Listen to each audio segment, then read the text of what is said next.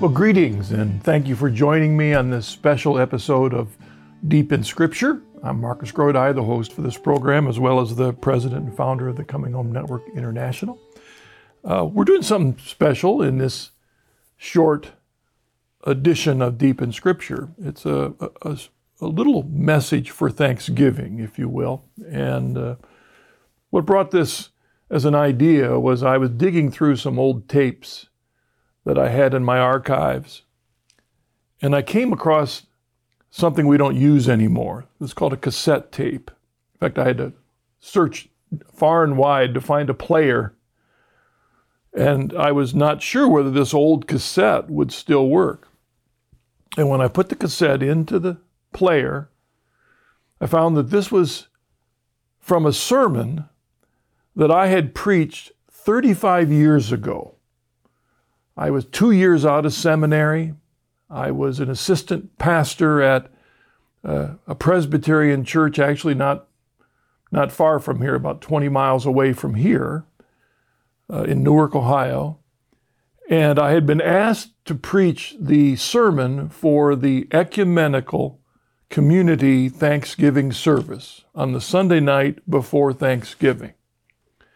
And so what we're going to play now in a moment is just 6 or 7 minutes, a snippet from that sermon that I preached. And it was a reflection on Paul's letter to the Philippians chapter 4, a familiar passage. And then after you listen to this, I'm going to say just a couple words of reflection afterwards. And let me say as you jump into this, I mean, this was 35 years ago. I was a bit younger. Life was a bit different. But what amazed me as I listened to this sermon that I preached years ago is how much I still believe what I boldly as a young minister preached all those years ago. So listen to this, and then I'll come back in a moment for some reflection. The good news for us this evening, before Thanksgiving, the Sunday evening, comes from Paul. He tells us something very challenging. He says, have no anxiety about anything. Don't worry at all about anything whatsoever. Paul made this challenge long ago to some of his Christian friends who may have found this to be very difficult advice. For they were the first generations of Christians struggling under the impact of their new religion, trying to live its ideals while suffering both verbal and physical abuse from friends and foe alike. In fact, many of these faithful friends of Paul would eventually suffer martyrdom for their faith. And yet Paul challenged them to have no anxiety about anything whatsoever. And indeed, Paul wrote this very statement while he himself was in chains, while he was suffering persecution for spreading this strange new religion. Yet through all this, Paul still felt confident enough in God's faithfulness to tell his friends, don't worry about anything at all. They were not to be overly concerned about their future plans, about their finances, about their health. They were not to be consumed with worry, especially over the things in their lives in the past, present, or future which were completely out of their control. Instead, Paul encouraged them, in everything by prayer and supplication with thanksgiving, let your request be made known to God. His friends, and we too, were to give all of our cares to God. We're to let go, to free ourselves from whatever things of this world we might be clinging tightly to for security, and allow God to do in our lives what He has promised to do. Now, Jesus had said this very same thing long before Paul in his Sermon on the Mount. He said, do not be anxious about your life, what you should eat or what you should drink, nor about your body, what you should put on. Is not life more than food, and the body more than clothing? Do not be anxious about tomorrow, for tomorrow will be anxious for itself. Let today's trouble be sufficient for today. And his key point was to seek first the kingdom of God and his righteousness. And all these things will be yours as well. Here our Lord laid the foundation for what Paul would later say. We are not to be consumed with worry about the things of tomorrow, but rather trust tomorrow to God's providential care. And Paul gave a second reason in this same paragraph that's a little less noticeable. It's kind of hidden in there, and it's usually skimmed over pretty quickly and sometimes missed. Paul wrote that we are to have no anxiety about anything, but in everything, by prayer and supplication, with thanksgiving, to let our requests be made known to God. The second reason, or let's say the prerequisite to being able to have a life without anxiety, involves an attitude of thanksgiving. I suppose Paul could have written this paragraph without including that little phrase. He could have written it this way: have no anxiety about anything, but in everything, by prayer and supplication, let your requests be made known to God. He could have written it that way. But Paul recognized the absolute necessity of having an attitude of thanksgiving as a prerequisite to being able to let go and trust God. And it seems that Paul had great insight here. Isn't our own ability to do what Paul and Jesus are asking of us to do somehow based upon the inner attitudes that we each have towards life, upon how we choose to view our problems, how we choose to view the crises that we face, upon how we feel inside about the things that have happened to us in the past or the things that are happening to us right now. Our attitudes, whether they're positive or negative, determine how free we are to either trust God or to continue to cling to the things or people of this world for security and comfort. But Paul added that key word of thanksgiving.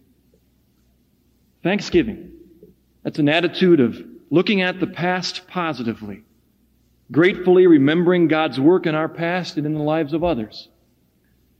It involves giving God the joyful recognition for His blessings and guidance, His salvation, and also for His discipline, for His fatherly care in our life. And thanksgiving also involves changing our negative views of the past, forgiving and forgetting the hurts and the failures of others and of ourselves, and allowing God to bring healing to those relationships. Thanksgiving involves standing side by side with God and looking at all of life with Him from His perspective, and then giving Him the praise, Him the thanks for all that you see. Therefore, Paul and Jesus were saying this. They first said, look around you. Look at the order, the completeness, the beauty of the world that you see. And also look at all the blessings that you've received in your life. And then recognize the reality of God's love and care in everything that you see. He is intimately involved in everything. And recognizing also the nearness of Christ's presence in our lives. You know, He said that He would abide in us if we would abide in Him. From this we are then to develop, to insist in our hearts, an attitude of thanksgiving about everything. It was 1985 when I preached that sermon, November 1985. I was 33 years old, 2 years out of seminary. And I try and imagine myself as a 60-year-old man sitting in the congregation listening to this young whippersnap have the audacity to be telling me, with all that goes on in my life and as all the stresses and problems in the world, telling me to have no anxiety about anything. And a lot of things have changed in our world since 1985 to this time when I'm speaking to you in the year 2020. A lot of things have changed in my life. When I preached that homily, I was still single. I was 33 years old. But it wouldn't be long within a year of that I'd already met my future wife, Marilyn. Within a year, we were married. I became the solo pastor of a small little church, country church. Ended up having 3 sons, John Mark, Peter, and Richard. Went on to become a senior pastor of a large church. And then in time, my family and I left our Protestant world and became Catholics. And then from then on, I had the opportunity to serve in a variety of apostolates with Franciscan University, started the Coming Home Network International, had the great privilege of being invited by Mother Angelica to host the Journey Home program on EWTN, which I still do after all these years. We moved out to a rural country. We built a house on a part of my wife's family century farm. We've done all kinds of things on the farm. My oldest son, John Mark, has gotten married and has a family, works for the Coming Home Network. Peter has become ordained a priest. Our son, Richard, in his mid-20s, is working for me part-time, still trying to figure out his life. And we think about all the things that have changed in our world since 1985 to this year, 2020. How many crazy things have changed in our culture, changed in our church, changed in our world. Things that we couldn't imagine have entered our life back in 1985. And the fact that we have to wear masks just to leave our house to go to a restaurant. We couldn't imagine that. So what about this message to have no anxiety about anything? And the truth is that what most amazed me when I heard this sermon again after all these years is that I still believe exactly what I preached 35 years ago. I just recognize how much I haven't followed that advice, but I believe it deeply. It's the reason that it guides so much of what I at least try to do by grace as a husband and as a father, as a leader, and in any opportunity I have to proclaim the gospel in whatever medium God allows me to do that. It comes down to truly that one challenge for us to trust God in everything. And again, when we look at all that goes around in our life, all the things that we're facing right now, even as I do this short taping, we don't know what's going to happen in our political world, in our culture, in our church, just in the time that it takes for me to tape this and for it to arrive on the internet for you to watch. But that call from Christ still applies, to have no anxiety about anything. And that's tough because anxiety is very much a part of our emotions. And it's hard to control our emotions. We can willfully put that aside, but it keeps popping up in our life when we're faced with all the issues. I'm 68 years old. I'm facing issues that it never crossed my mind to think about when I was 35 and single. So how do I not have anxiety? Well, that's why Paul put that key word in that passage, that the importance of thanksgiving. Because thanksgiving is not so much an emotion as it's an act of the will. It's an attitude we choose. It's something we choose to recognize. Even when we look through all the stuff, all the voices in our life, all the mistakes we've made over the years, we look for, it's a choice to be grateful for God's mercy, for His guidance, for His generosity, His providence. In fact, just our ability to recognize God's presence in these things that have happened to us or that are happened to us, our ability to see that is a gift of grace. which we need to be thankful for. It's the chicken and an egg thing, if you will. Grace or being thankful, grace being thankful, grace that God gives us to empower us to be thankful, grace that he gives us that empowers us to cut through all the anxiety so we see his face. That's the call. That was what our Lord and what St. Paul were calling us to. As a young man, I look back, I'd preach that sermon word for word today because I believe it's true. Not because I was so smart, but because by grace, scriptures help us recognize the importance of this in our troubled life. What did those scriptures say again? What did they say? In the Sermon on the Mount, Jesus says, number 1, seek first his kingdom. Number 2, and his righteousness. These are acts of the will. Seek first his kingdom with all the things in our life, all the voices, the worries, the anxiety. Seek first his kingdom, which means his rule, that we are a part of by grace as his adopted brothers and sisters through baptism, through faith. We are part of this kingdom.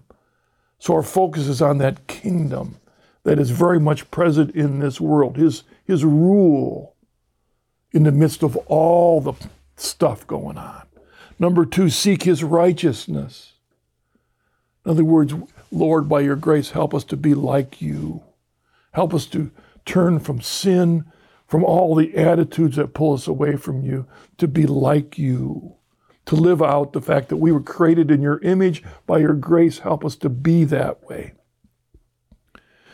He says, do not be anxious about tomorrow, for tomorrow will be anxious for itself. We can't do anything about that.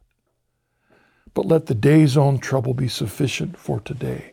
That's that wonderful call that the saints constantly bring back to our attention.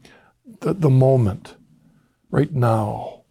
Doesn't mean that we don't do what we have to do to plan for our family's welfare tomorrow.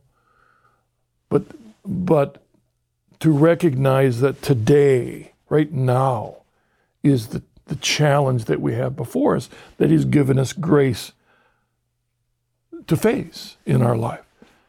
Then how did Paul take that teaching from Christ and then through his homily in that letter, preach it to those Christians at Philippi? He said, rejoice in the Lord always. Again, I will say rejoice.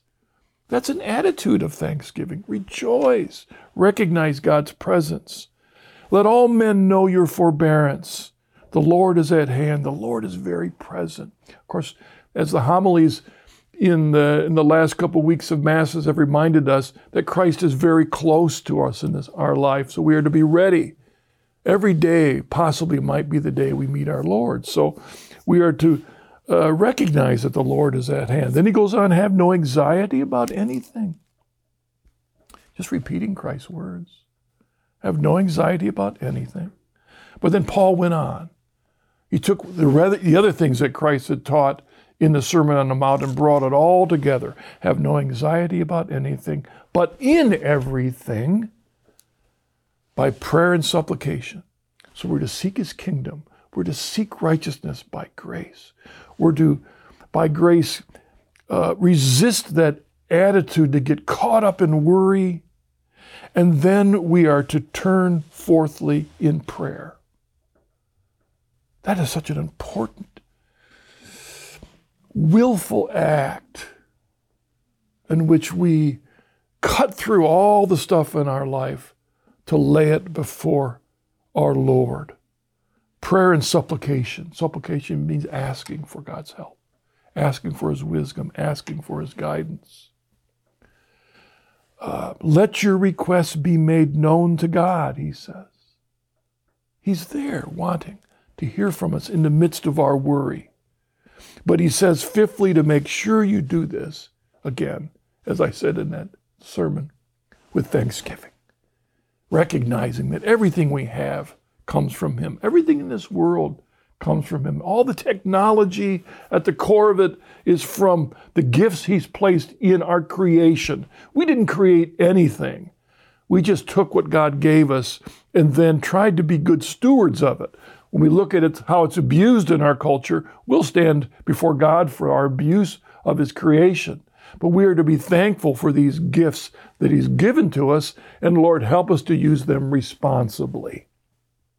It's this attitude of thanksgiving that enables us to keep our eyes on the kingdom, to keep our desires to grow in righteousness, to not worry about tomorrow, to offer it in prayer, supplication, because of this attitude of thanksgiving. Lord, it's all because of you.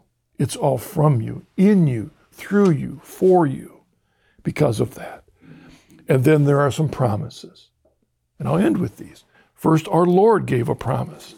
Back in that passage where He talks about having no anxiety, He says that all these things shall be yours as well. What did He mean by these things? The context, He's talking about food and clothing and the needs of our life. He says that if we put our focus on the kingdom and on righteousness, not getting caught up in worry, trusting God, being thankful, coming to Him with prayer and fasting and almsgiving, that's also in the context of the Sermon on the Mount. He says that our needs will be met, like God meets the needs of the birds and creation. Our needs, not necessarily our wants. I think we live in a soup of materialism that we're really blind to how much we confuse our needs with our wants. Our needs are very, very, very small.